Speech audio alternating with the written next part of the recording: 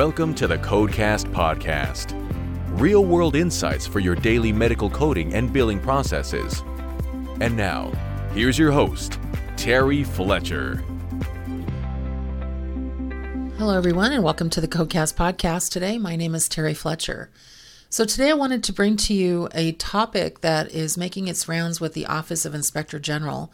And I think it's important because I know a lot of primary care offices provide advanced care planning services. And I think it's time to revisit that and understand what Medicare allows, what some of the private payers allow, and also realize that in February of 2023, so just recently, Medicare put out a new MLN fact sheet on advanced care planning and said, hey, we're seeing a lot of non-compliance with this, and you need to understand what is involved into being able to report the codes 99497 and 99498. So what those billing code descriptors are, it says advanced, not with a D, not advanced, advanced.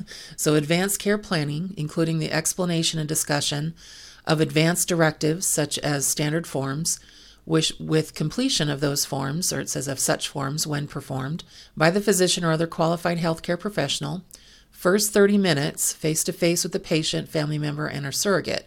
So when you're looking at the CPT code 99497, that's for the first 30 minutes, and then the 99498, that's an add-on code for an additional 30 minutes, and you have to add that on separately. So first of all, it's a time-based code, and what the OIG has been screaming about for the last couple of months is that there are providers that are following this or providing the service and billing for it, and not documenting appropriately with time. So you have to prove that you spent 30 minutes with the patient, and that doesn't mean you spent part of the time.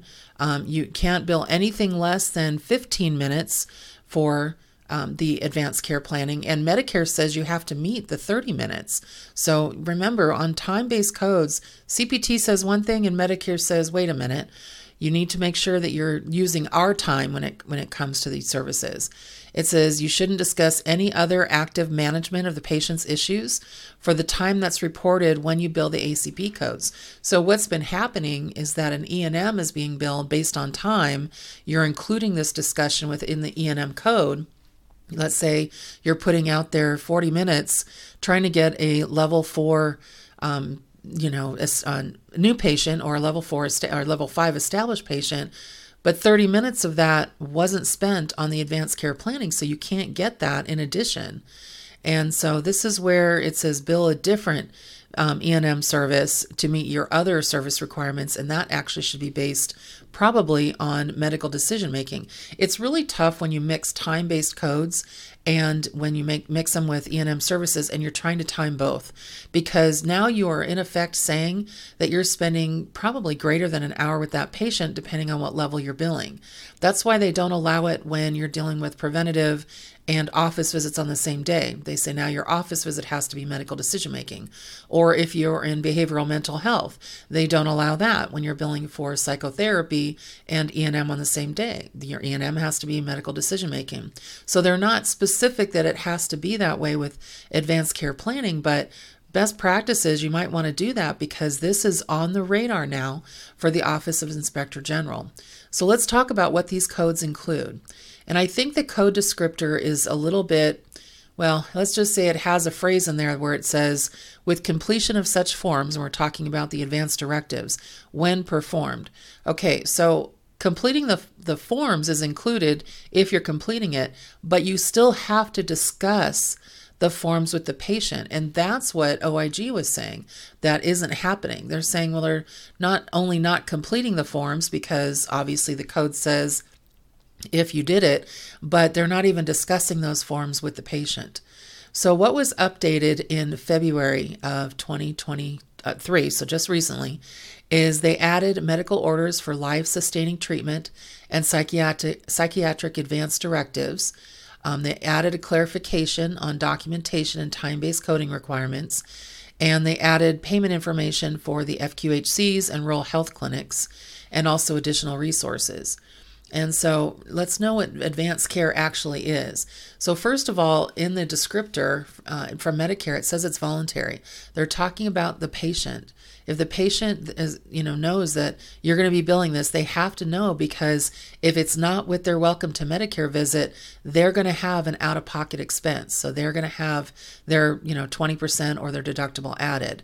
And it's also face-to-face service between a physician and other qualified healthcare professional and the patient. So it's not an RN and a medical assistant or anybody who can't bill directly to the payer.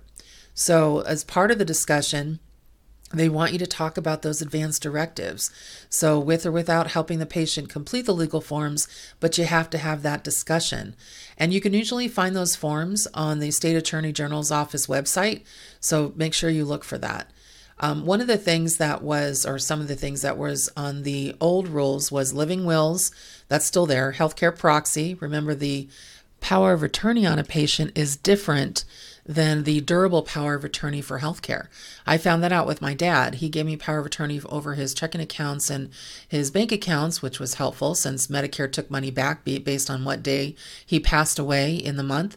And so he passed away the 22nd of a month in the month, and they took back his Medicare check for that month. I was like, you've got to be kidding me. We already paid his bills on that. So that was a problem.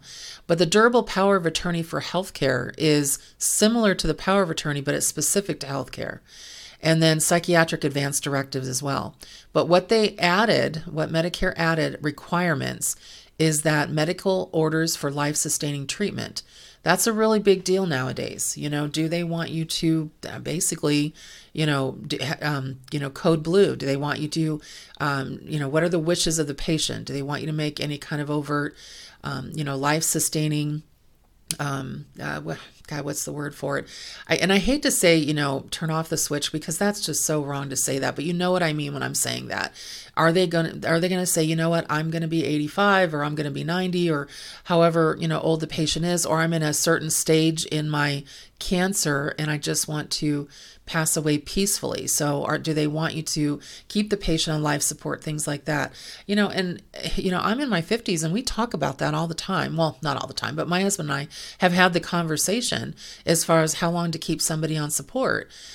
Because we were lucky, and so was his dad. When he did pass, it was very quiet in his sleep. He had Hodgkin's lymphoma, and he was 91. And it was, they just let us know. It was during COVID, so we couldn't actually see him. We were actually at the facility, though, just kind of seeing him outside his window. It was very sad because we couldn't go in, but we knew we were there. So you want to know that. But then I've had a friend of mine who her mom actually put in her advanced directives and in her ACP planning sheet, because they actually did a whole legal document on it, that she said she wanted all life-saving measures taken. She wants to make sure that she is not, she thinks that there's going to be some magic drug or magic pill at some point where, cancer is going to be cured. So it's really up to the patient. But one of the additions, or some of the additions that were also added, is it says you must document your ACP discussion with the family, patient, and caregiver or surrogate. And in your documentation, you must include, first of all, the voluntary nature of the visit. So the patient has to be given the choice if they want to have the conversation. I have one, actually not my client, but somebody told me that they have a physician that says that they won't accept patients that won't do ACP as they come into the practice. And you can't do that. Legally, that could be challenged. So, oh my gosh, talk about a problem.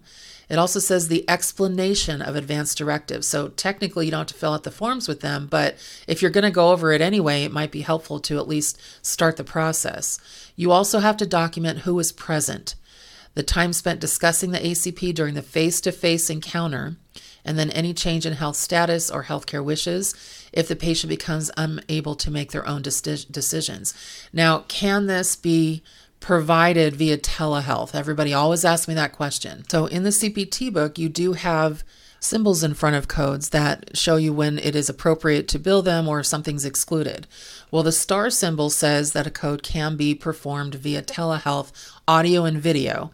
Well, make sure you also check with the payer, because just because CPT says it doesn't make it correct. So you have to make sure that you understand that it is payer driven if they'll allow it via telehealth, because it has to be face to face. And the MedLearn Matters 909289 from Medicare did not say that telehealth was an option. So it could be, but you have to make sure that your payer allows it. Also, they added something for diagnosis. They said report the condition you discussed with the patient.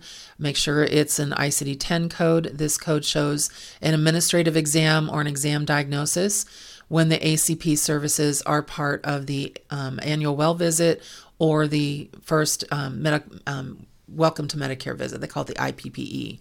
So you don't need to report a specific diagnosis for the ACP, but there should be something that follows there. And then here's where they talk about the time-based service that I mentioned. So it says you must follow CPT rules about time requirements to report and bill the ACP. You shouldn't discuss any other active management issues with the patient that you're dealing with. When you perform other services concurrently as time-based services, don't include that time you spent with the ACP services. Don't bill any ACP discussions of 15 minutes or less. Bill it just included in your evaluation and management services.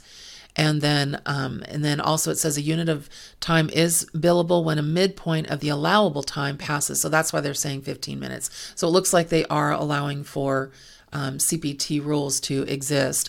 So it says less than 15 minutes, you can't bill it. 16 to 45 is the 994971 unit.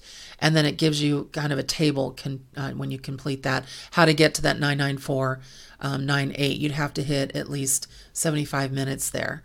And then it says you can offer ACP services in facility and non-facility settings, so in the hospital or in the office, and then you can bill them in any care setting, including nursing home, the patient's home. And it says here it is. Here's the telehealth guideline.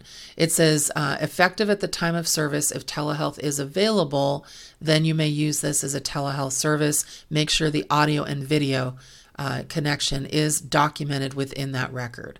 So they want face-to-face. You can't just do it over the phone. And then it says we pay for ACP as an optional element in addition to the annual well visit and IPPE. It is a separate Part B medically necessary service. But also you need to be careful with how many you can bill within a certain amount of time.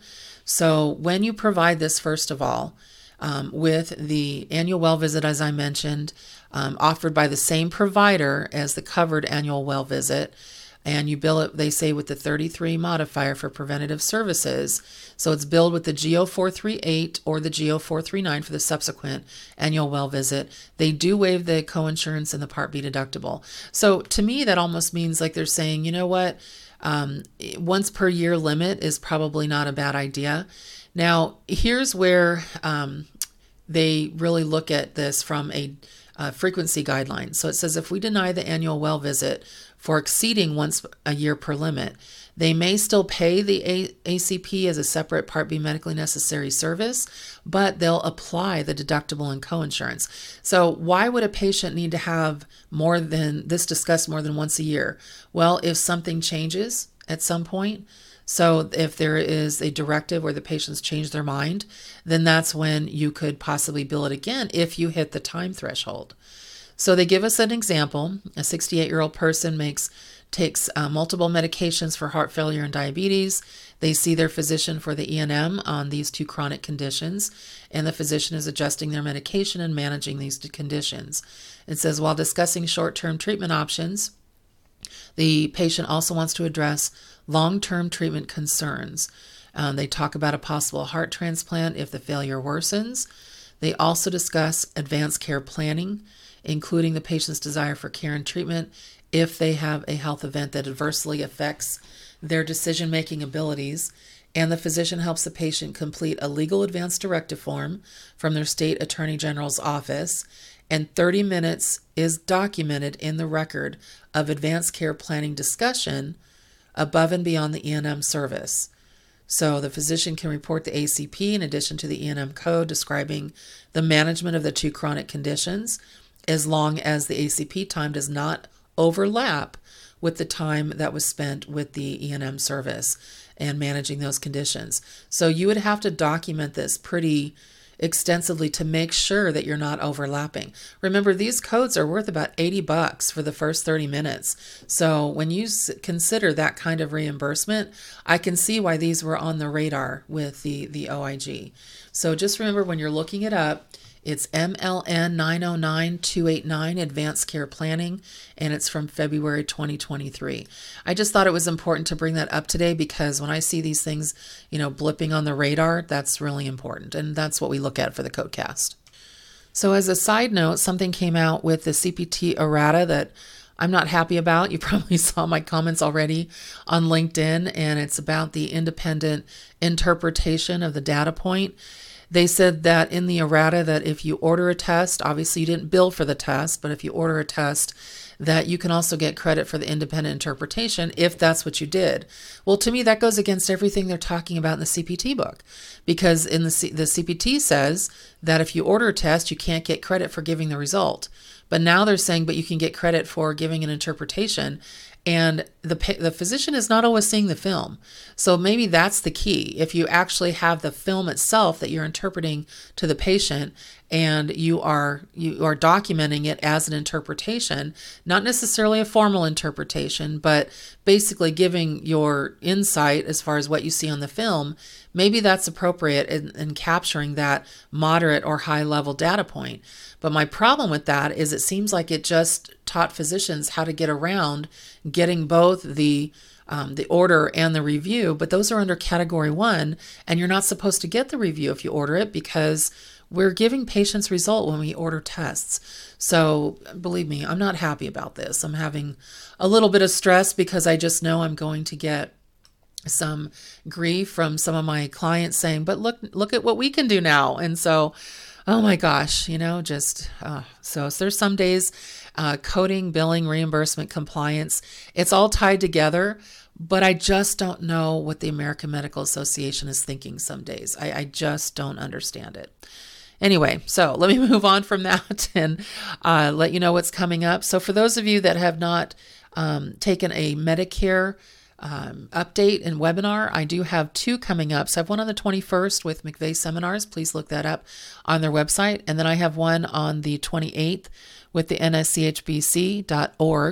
And you can find that as well. And it's $99. And it will give you all the updates I'm going to go over the errata with Medicare, the errata with AMA, plus all the Medicare updates once the public health emergency ends. And there's more than just telehealth. So just know it's going to be telehealth, but a lot more that is going to end. Supervision is coming up, things about the COVID discussion and using the nurse visit, that's going to end. There's so many things that are going to end after May 11th. So I really hope you look at attending one of my Medicare webinars.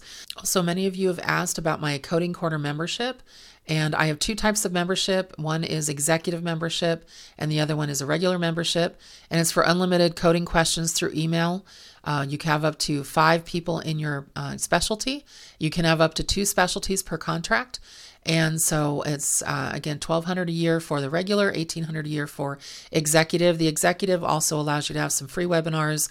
I have a quarterly Ask Me Anything Zoom call that we get on and everyone can have a conversation. And then also we just started a new newsletter. So take a look at it, terryfletcher.net, and hope I get some of you that want to join the membership. So we have a good time with that. And it just gives you kind of a resource on where to get some information when you're kind of tired of looking at it, or you need somebody to help you write an appeal letter, or you're trying to figure out how to code something.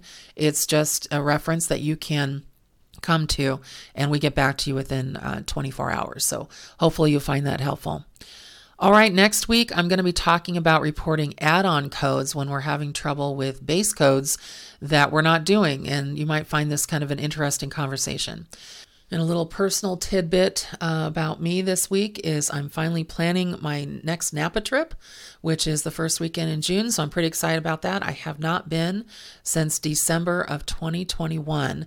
And so we didn't go at all last year. You know how much I love Napa. I try to get there at least twice a year. So I'm happy about that. And this time my daughter and her husband are coming, and then also their best man and one of her bridesmaids from her wedding who are married. So we're looking forward to that trip. So I will be definitely giving you some updates on that. So I'm pretty excited about that. So everyone, make it a great day and a great rest of your week. And thank you for listening to the Codecast podcast. For more information on medical coding, billing, auditing, and compliance, including how to hire Terry, follow Terry on Twitter at TerryCoder1 or visit her website at www.terryfletcher.net. Podcast producer Joe Kuzma. Music producer Dassassin Music.